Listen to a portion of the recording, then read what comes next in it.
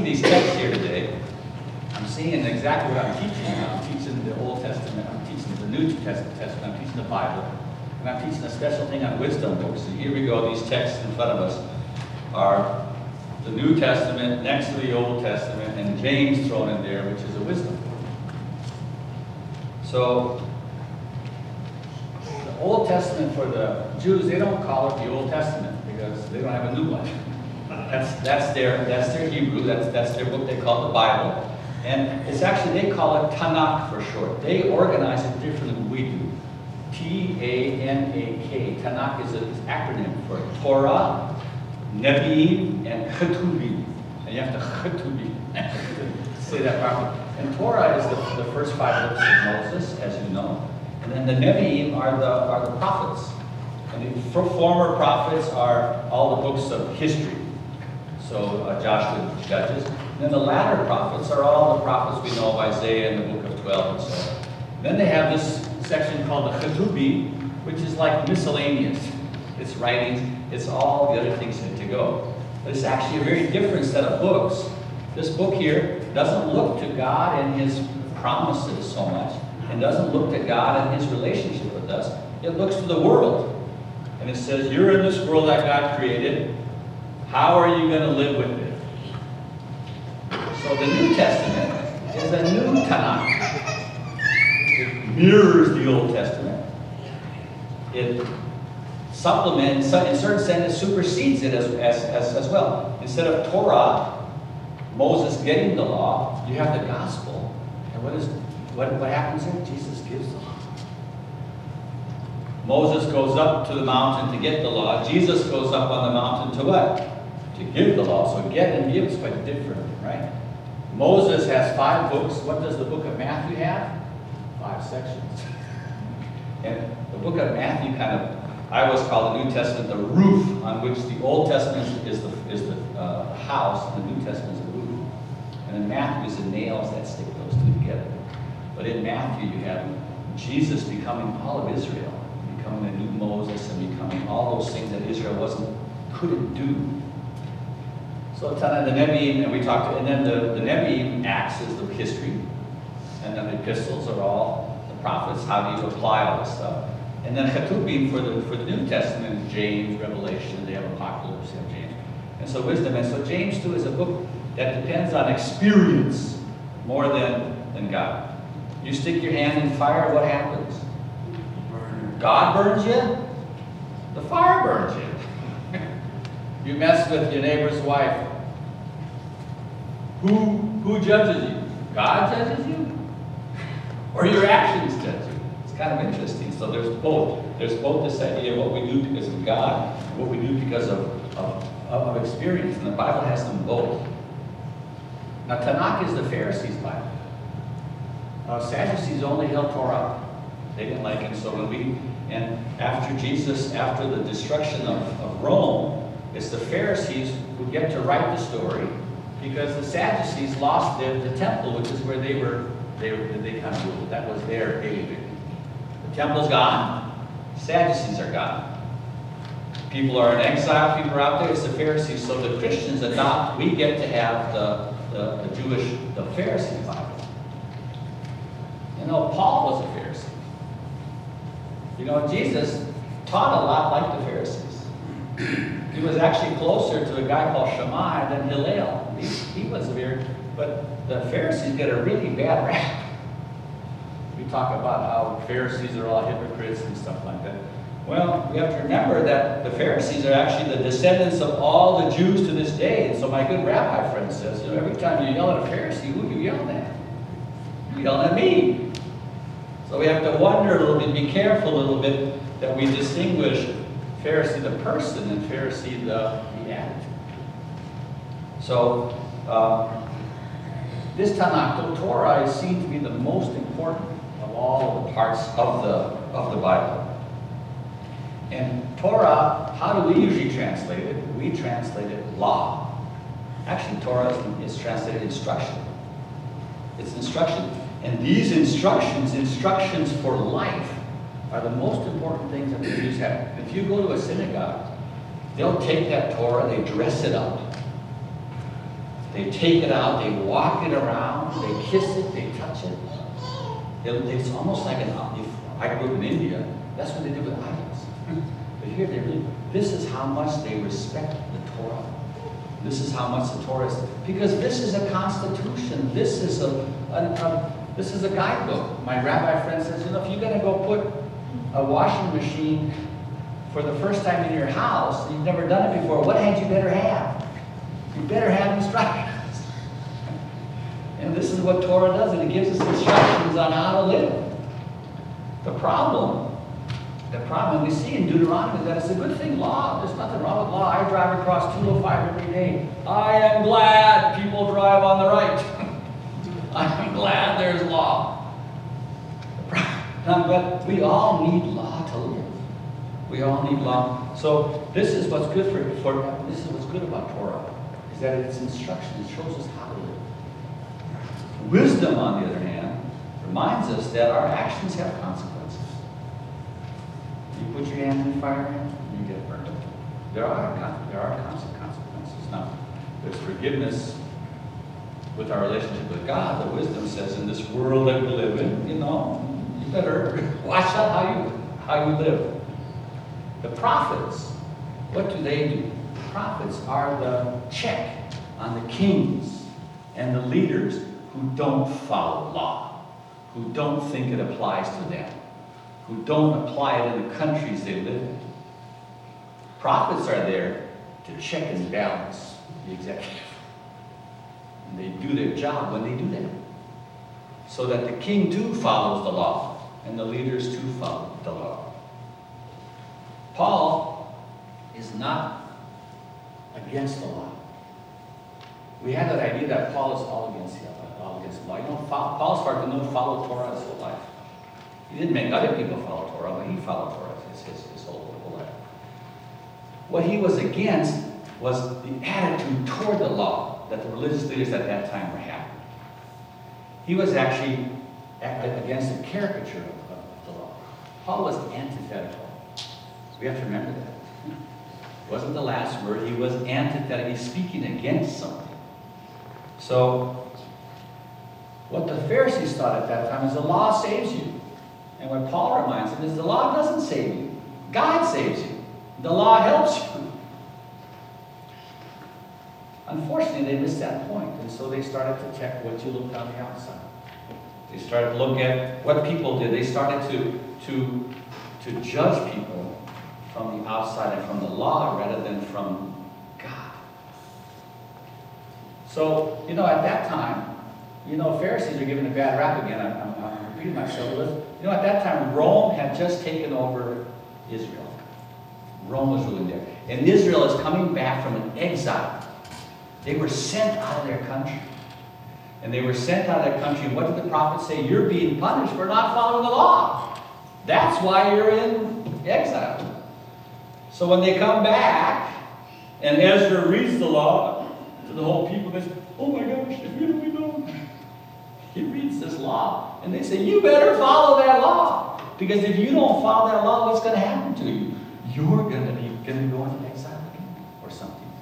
So they're being hard because it's a serious thing. They have just lived through an exile, their ancestors, and now they're living here. Rome taking over them again, and they're saying, hey, we have to follow the law. And Torah was there to what? To keep them safe as a people and to keep them one as a people. The problem is the attitude toward it. It's just the opposite. What happened was that Rome was making them pay taxes, and the church was making them pay taxes. The synagogue was making them pay taxes, and so a lot of people were too poor to pay double taxes. Well, Jesus' idea of taxes, that's another lecture. But so people weren't paying the church taxes, the synagogue taxes. And so, what did they say? You not paying taxes, you're breaking the law. You're out! Because you're a rotten apple that's going to affect the whole people. So instead of keeping people together, what did they start to do? They started to separate them. They started doing all these laws. They talk about, Jesus talks about, you create all these laws. Where all these laws come from? It's true. They came back, and the laws are not in Torah, they're in Talmud. Talmud is what interprets the law. And so what they build what's called hedges. So for example, you're not allowed to walk 1 mile on the Sabbath. But what happens if you walk 1 mile, and then you trip and fall, and you go away? Uh-oh, you broke the law. And if you broke the law, then God's going to punish you. And if you stay in our community, God's going to punish our community because of you. So what do? You can't go 1/10 of a law. You can't go 1/10 of a mile. So now even if you fall, you're not going to go past the law. So they start adding all this stuff. And we kind of laugh at it. But it was serious business for them. But was it serious business too? Because all of a sudden now, people can't pay the synagogue tax. And poor people, all of a sudden they're splitting their country in half rather than keeping it together. Because they're so afraid of the outside. They forget the inside. Now Jesus comes.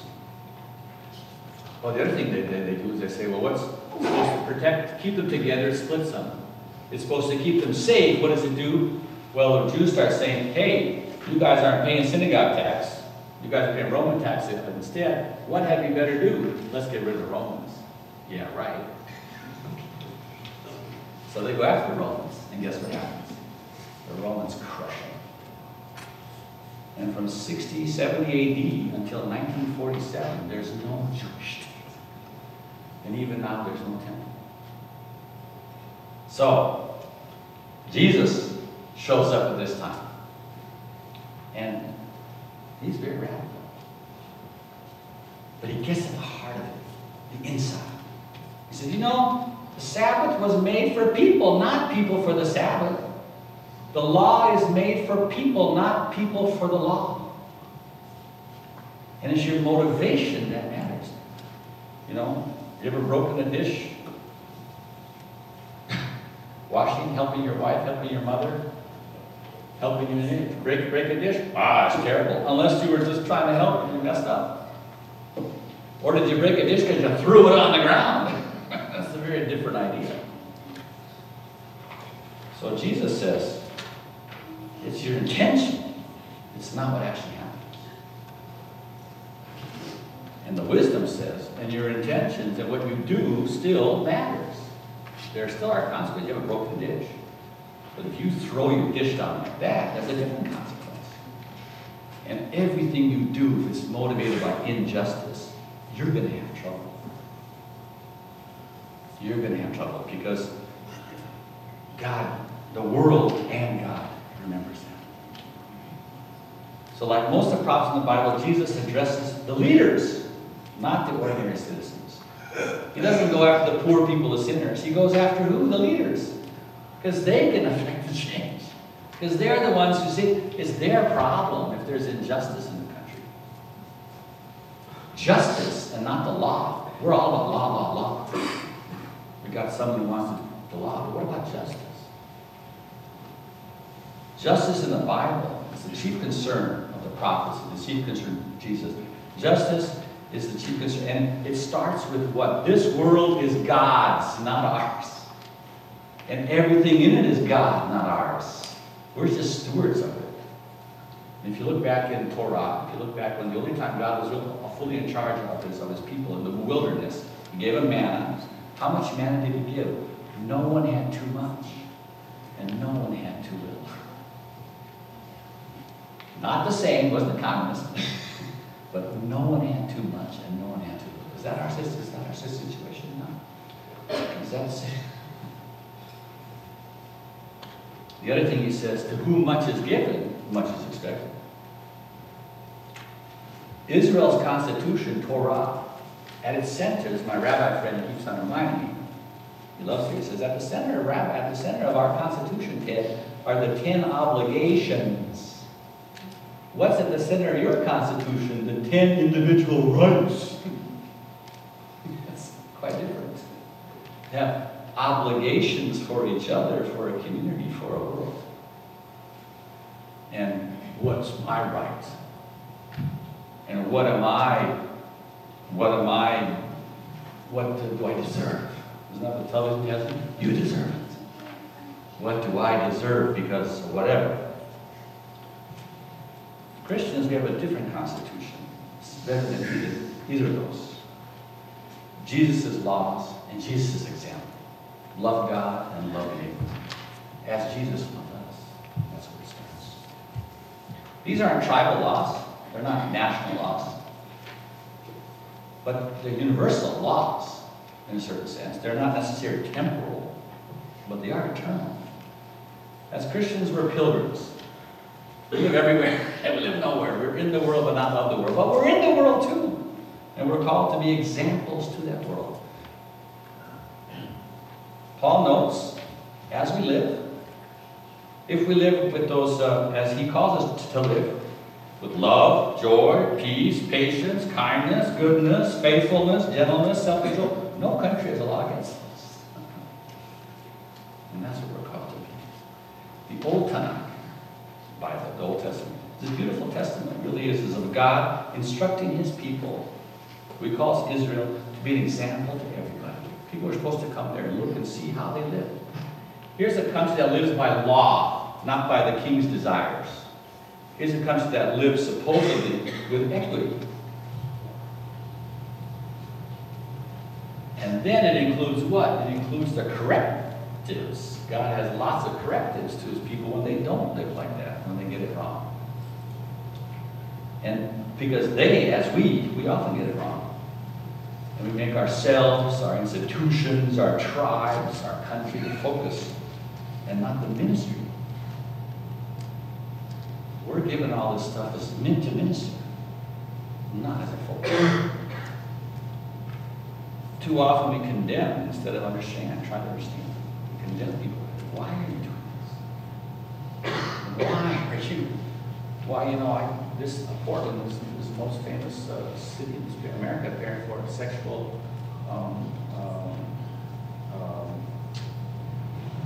people are sex slaves here. I worked in countries where there's a lot of sex slaves. These are prostitutes. And we know what people think about prostitutes. How do those prostitutes want to be prostitutes? No. They have to be. Why? Because no one's taking care of them. And they have no options often.